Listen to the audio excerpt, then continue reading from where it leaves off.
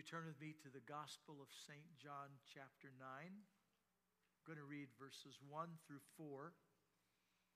And I know the full reference is the entire chapter, 1 through 41. But we're only going to read the first 1 through 4. That's all that we're going to read today.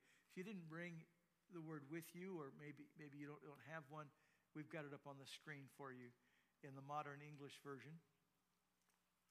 And that's the one we're going to read together. Follow along in whatever translation you have. As Jesus passed by, he saw a man blind from birth. His disciples asked him, "Rabbi, who sinned, this man or his parents, that he was born blind?" Jesus answered, "Neither this man nor his parents sinned, but it happened so that the works of God might be displayed in him. I must do the works of him who sent me while it is day. Night is coming when no one can work. While I'm in the world, I am the light of the world." Amen. Now let me help you grasp the setting. Jesus has been in the Temple Mount area, and he has been teaching. The Pharisees interrupted his teaching by bringing a woman that they arrested in the very act of adultery and brought her to Jesus and threw her at his feet, hoping to trap him by saying, "Well, the law says she should be stoned. What do you say?" But instead of her being condemned, their own conscience was condemned as Jesus began writing in the sand and then said, "The person here that's without sin, you get to throw the first rock." And they slowly began to leave, leaving the woman standing there alone. And Jesus, of course, said to her, "Neither do I condemn thee, go and sin no more." And then Jesus continued teaching there in the Temple Mount. His teaching focused primarily upon the fact that he was the light of the world. But he ended that teaching with this very profound statement that shocked everyone in the crowd. He said these words, "Before Abraham was born, I am." And then leaving them with that shock statement, Jesus began to leave the Temple Mount. And as he was leaving, he passed a man who had been blind from birth, and his whole life had basically been a beggar there in the temple area. And as they're going by, his disciples asked him a question that I hear often asked today. When someone finds out they have a debilitating disease, or maybe a baby is born with a disability, or maybe they have a car wreck or some way they're injured. And a number of times I've had people ask me, "Well, isn't this because of sin?" And Jesus answered his disciples with a twofold answer. Now, the second part of his answer is going to be where we focus today. But the first part of his answer is really important. He looked at them and he said, "Neither his parents nor this man sinned. But this came about that the mighty power of God might be revealed." And I got to tell you, yeah, there are times when we suffer consequences of our own sinful actions, right?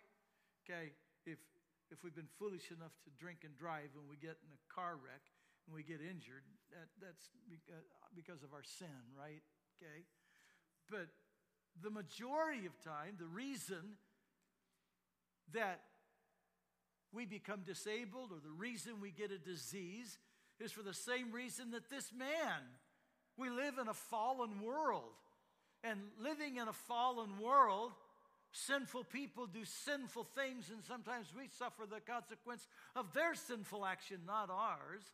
And other times it's simply because we live in a fallen world and there's disease in this fallen world, and we contact a disease. Come on, amen? Because we live in a fallen world. And in that case, God wants to demonstrate His mighty power in our life. Amen? But the second part of his answer is really, really significant. He said, I've got to do my Father's work while it is yet day. For the hour is coming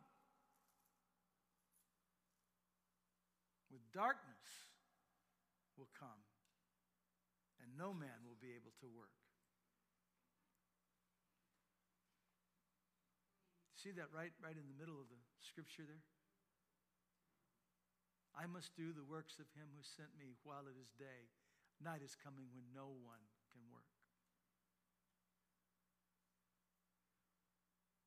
Jesus is making a powerful statement that there comes seasons when darkness is so great that doing the work of the kingdom of God seems almost impossible. Work is arduous, fruit is little, and it's like the kingdom of darkness seems to be in control at that moment. Now we know God is greater. Amen? Greater is He that's in you than he that's in the world. But there are just those seasons of darkness, and there's been many of those seasons down through history.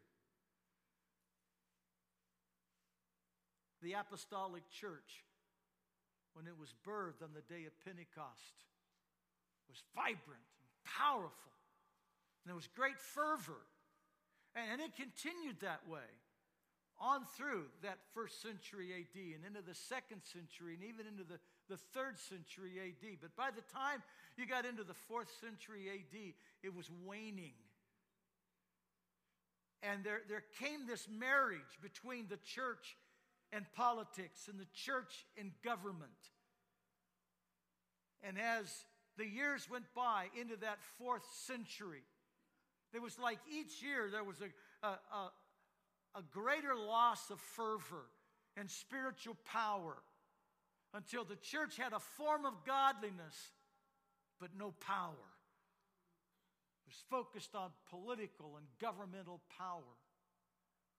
But even worse, by 467 AD, the church had gone monastic, and the gospel was hidden behind the walls of the monasteries. And all religious services were held in Latin, not the language of the people. And so the general populace was illiterate and had almost no knowledge of the Holy Scriptures and of the gospel, because the gospel was no longer being preached. It was a religious form that was being preached.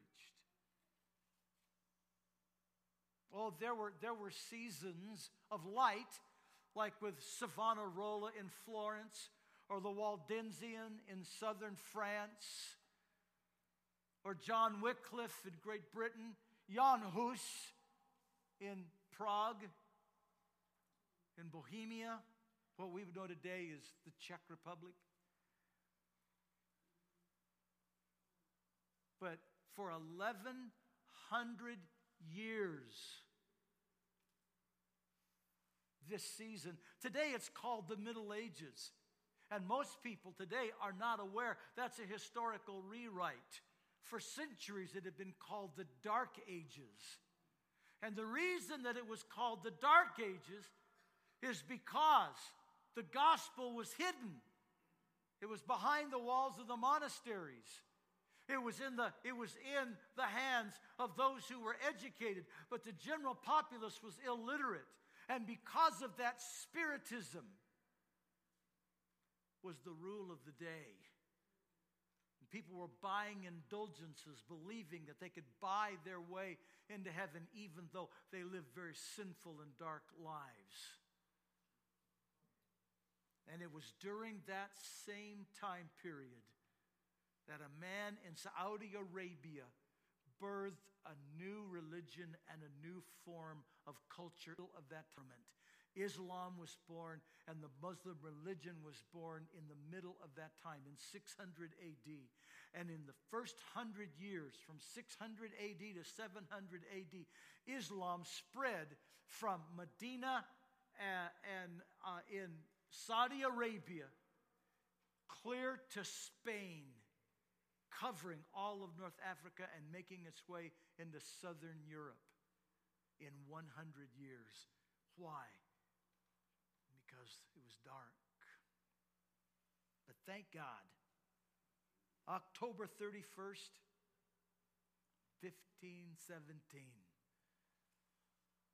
one man standing with the light of the gospel of Jesus Christ, and he nailed on the door of the church in Wittenberg, Germany, the 95 Thesis.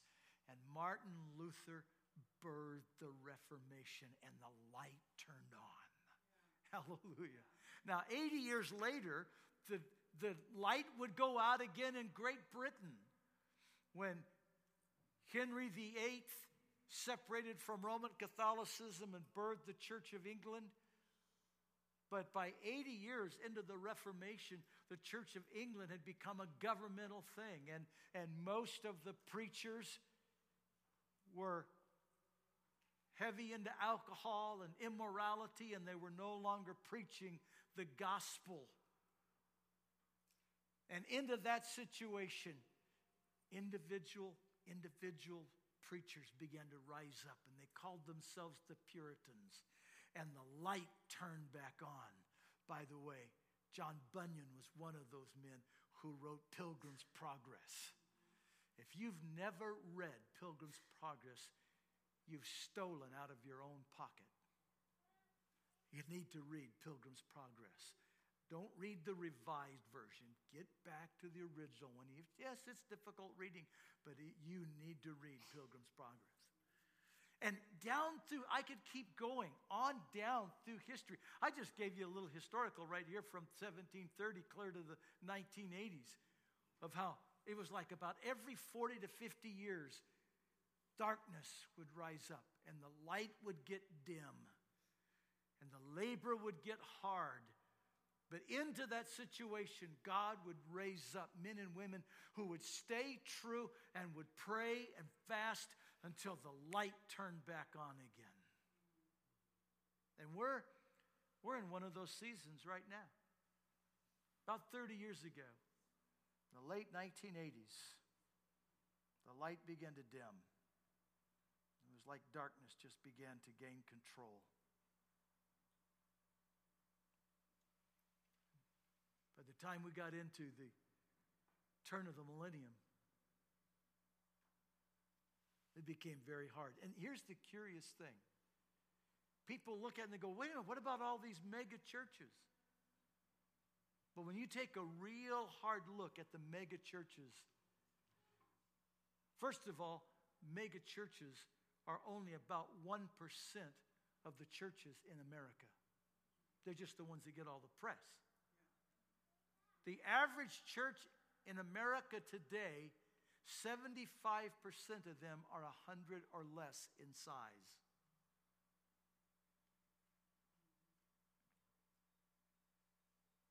We're in the top 20%.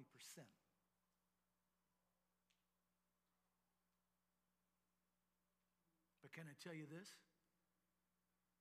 All across America, there's only 2 denominations that can measure true church growth in the last 30 years. All the others, and the independent churches, and the interdenominational movements, all of them have church decline. And the reason is because we've gone into one of those dark seasons. Greg Laurie,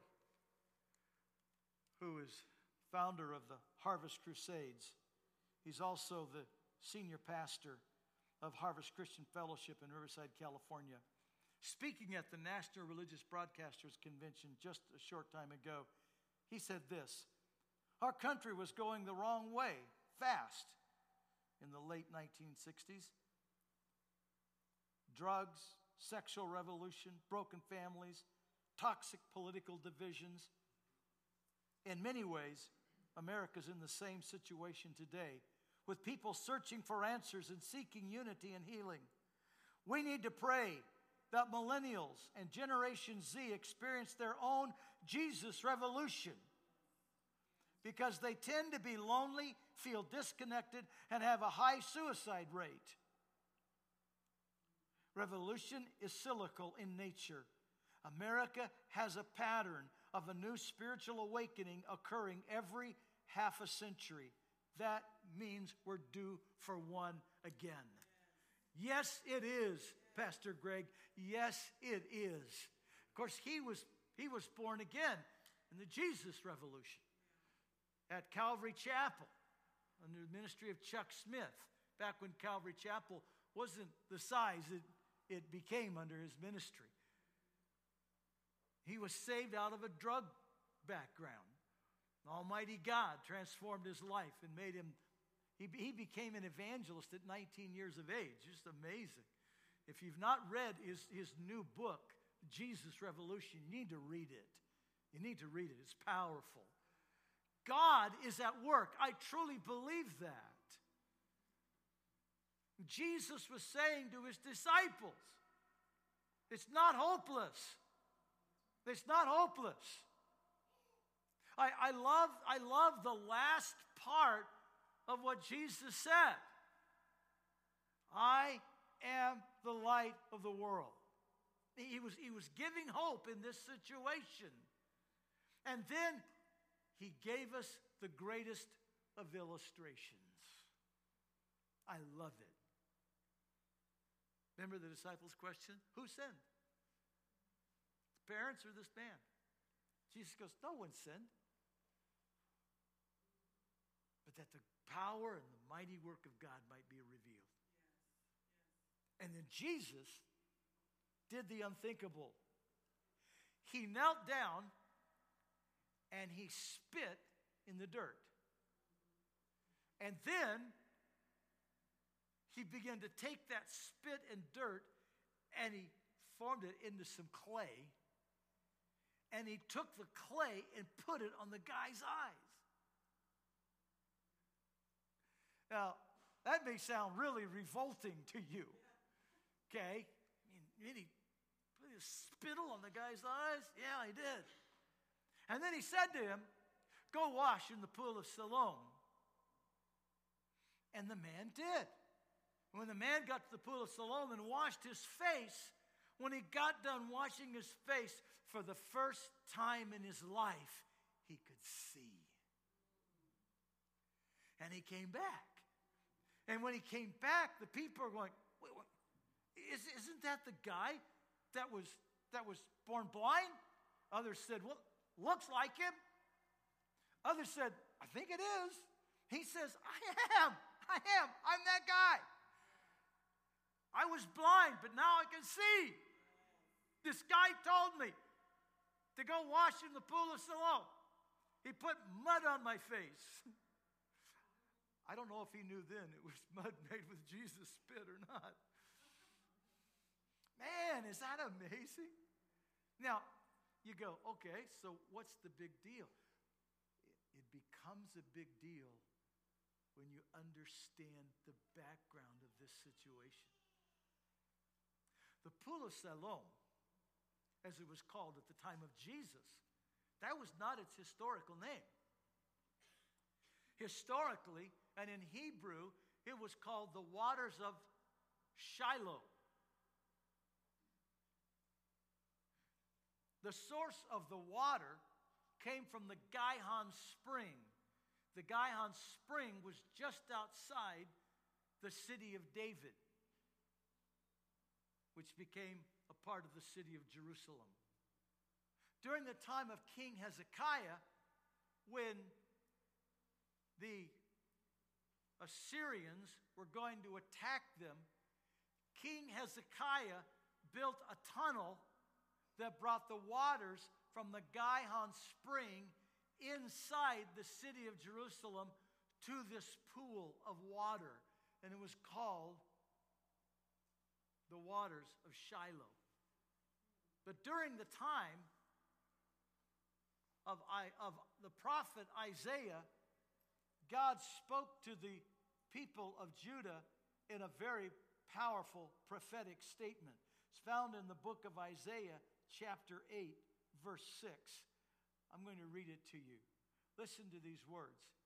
Inasmuch as these people refused the waters of Shiloh that flow softly, and rejoice in Rezin and in Remaliah's son, now therefore, behold, the Lord brings up over them the waters of the rivers, strong and mighty, the king of Assyria and all his glory, and he will go up over all his channels and go over all his banks. He'll pass through Judah. He will overflow and pass over. He will reach up to the neck, and the stretching out of his wings will fill will fill the breadth of your land, O Emmanuel.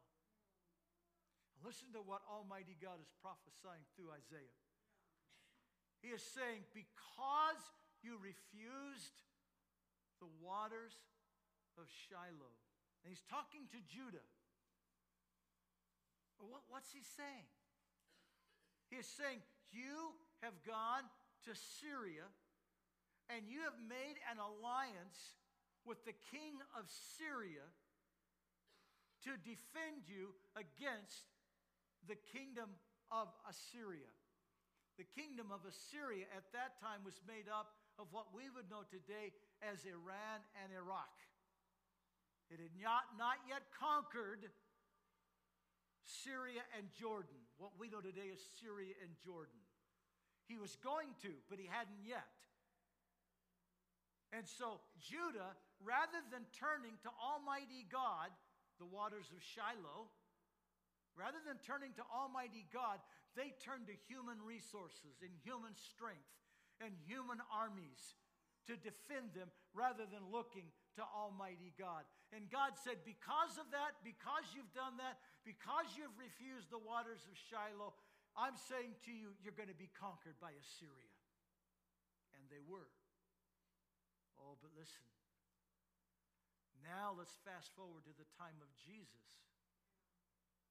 Jesus is referring to the same pool of water, the waters of Shiloh, only now it's called the pool of Siloam. But what do we have going on? We have again Israel not looking to Almighty God. The Pharisees, the Sadducees, the high priests, they were all into political intrigue and government. They used bribery. They even used conspiracy and murder to hold on to their positions as high priests. It was a form of godliness, but no power. They were looking to human strength and human resource. Their righteousness was how well they dressed, how large were their phylacteries, how great were their robes. They would even have people blow trumpets when they would give offerings. I mean, it was just all show. It was all humanism and no power of Almighty God. And Jesus Christ was confronting that directly. Here was a blind man that sat at the Temple Mount year after year after year in the shadows of this religious monument that had no power and no form, only form. And Jesus stops. And he takes his own saliva and mixes it with clay, puts it on the guy's eyes and says, go to the waters of Shiloh and wash, and you'll experience life transformation. What's Jesus doing? He is giving a physical example of what is about to take place on the day of Pentecost. On that same Temple Mount, 120 men that are going after Almighty God with all their heart. And as they're seeking Almighty God with all their heart, the living water, the waters of Shiloh, come out of heaven and baptize them with power. And suddenly, Almighty God steps into the scene. See, only Jesus Christ can do this. Only Jesus Christ can. Come up here, Pastor Dave. Come up here. Dave Larson, come up here. Each of you stand on one side, one on the other. Two human beings. Where were you born and raised?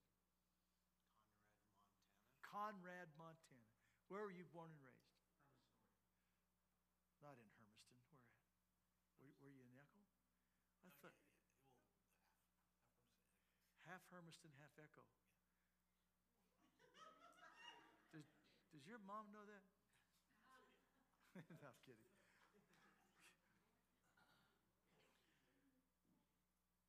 So what great religious things did you do that made it possible for you to be a pastor? I mean, you must have just really done some great religious things as a child, as a teenager, and everything to be a man of God. What did you do?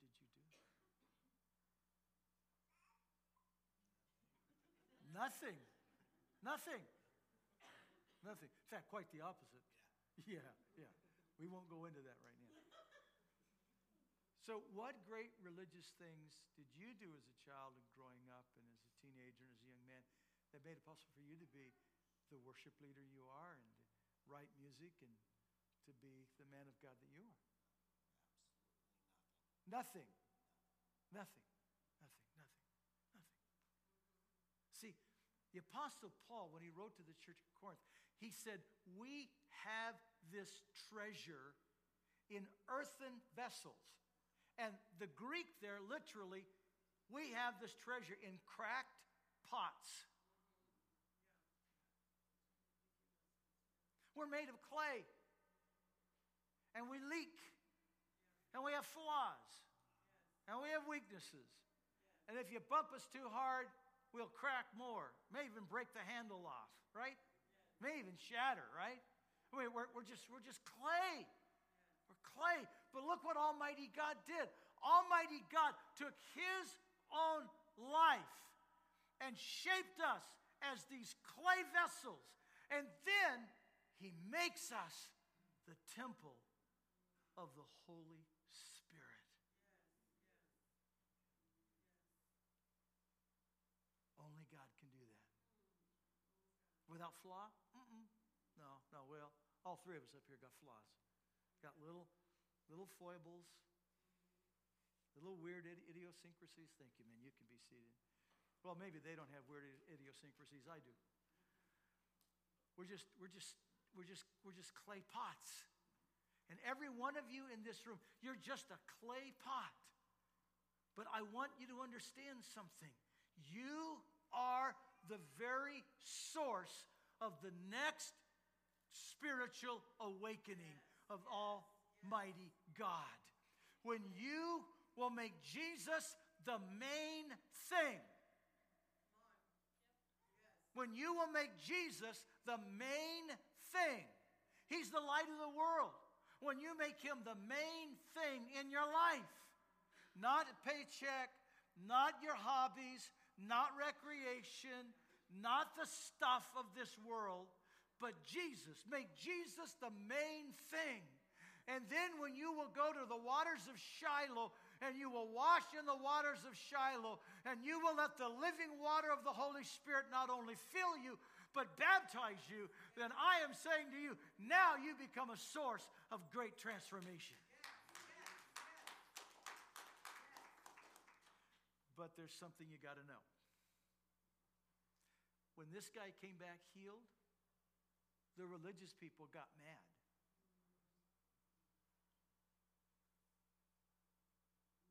The religious people got mad. When the crowd saw he was healed, they took him to the Pharisees. The Pharisees said, "Who did this?" They said, this guy, and he told them the story. And they couldn't believe it. And half the Pharisees said, "Well, this must be a man of God." The other half said, "He's got to be of the devil." And so then they called in the parents and said, "Is this your son?" "Yeah." "Was he really blind from birth?" "Yeah." "Then how come he sees?" "I don't know. Ask him. I don't know what happened." So they asked him again, "Okay, tell us your story." And they said, "Okay, here's what you got to do. You've got to declare that this guy is of the devil and not of God." And he goes, "Wait a minute.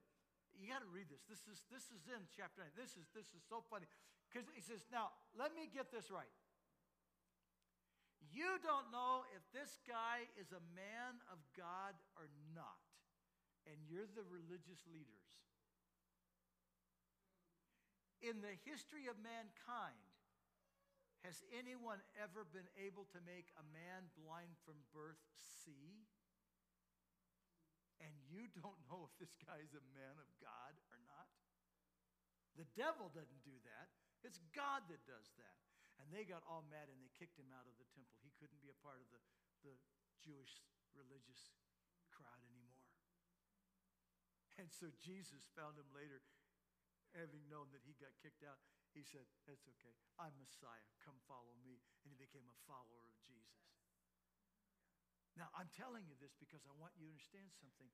Every new move of God has been rejected by the existing religious movement. In my era, it was the Jesus people and the charismatic renewal. Okay, when I came in, you'd hear things like this in the pulpit. "Bless God, those long-haired, stringy Gene, if they knew Jesus, they'd get their hair cut and they'd cut their beard off and they would wear some decent clothes."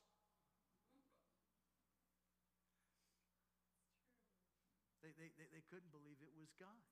I was sharing with the worship team this morning in the Jesus People movement, a pastor in California of a Pentecostal church there on a Sunday morning, congregation about 500, on a Sunday morning in the middle of worship, things kind of came to a standstill when it sounded like 1,000 Harleys had pulled up in their parking lot. You know what they sound like, you know, and these hogs all pull into their parking lot.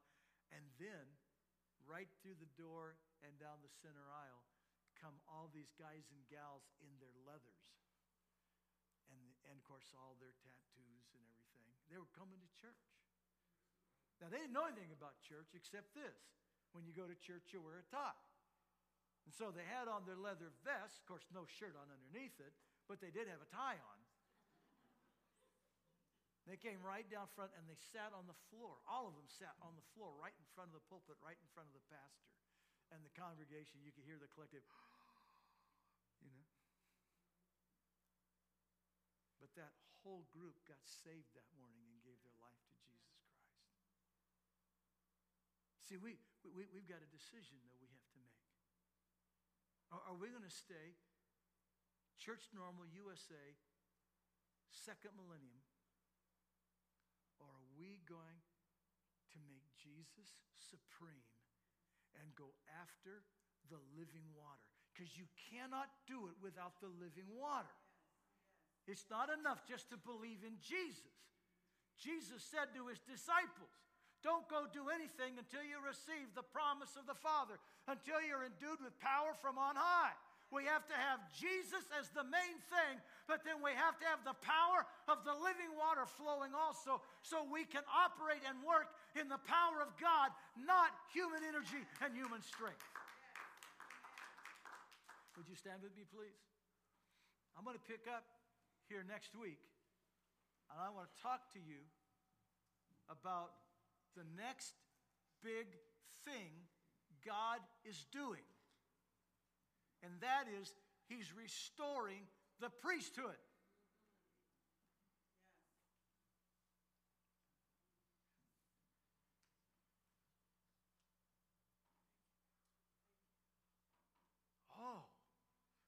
to start wearing robes and everything's got to be done by the reverend. Oh, no, no, no, no, no. We're all priests unto our God. See, you get to be the key of this. See, spiritual awakening doesn't happen from the pulpit.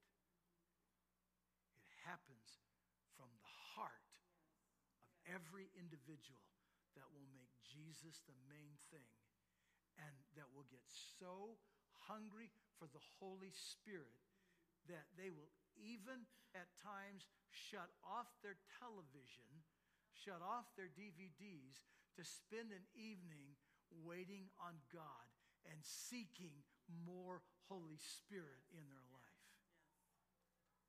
Oh, yeah. That's what we've got to have.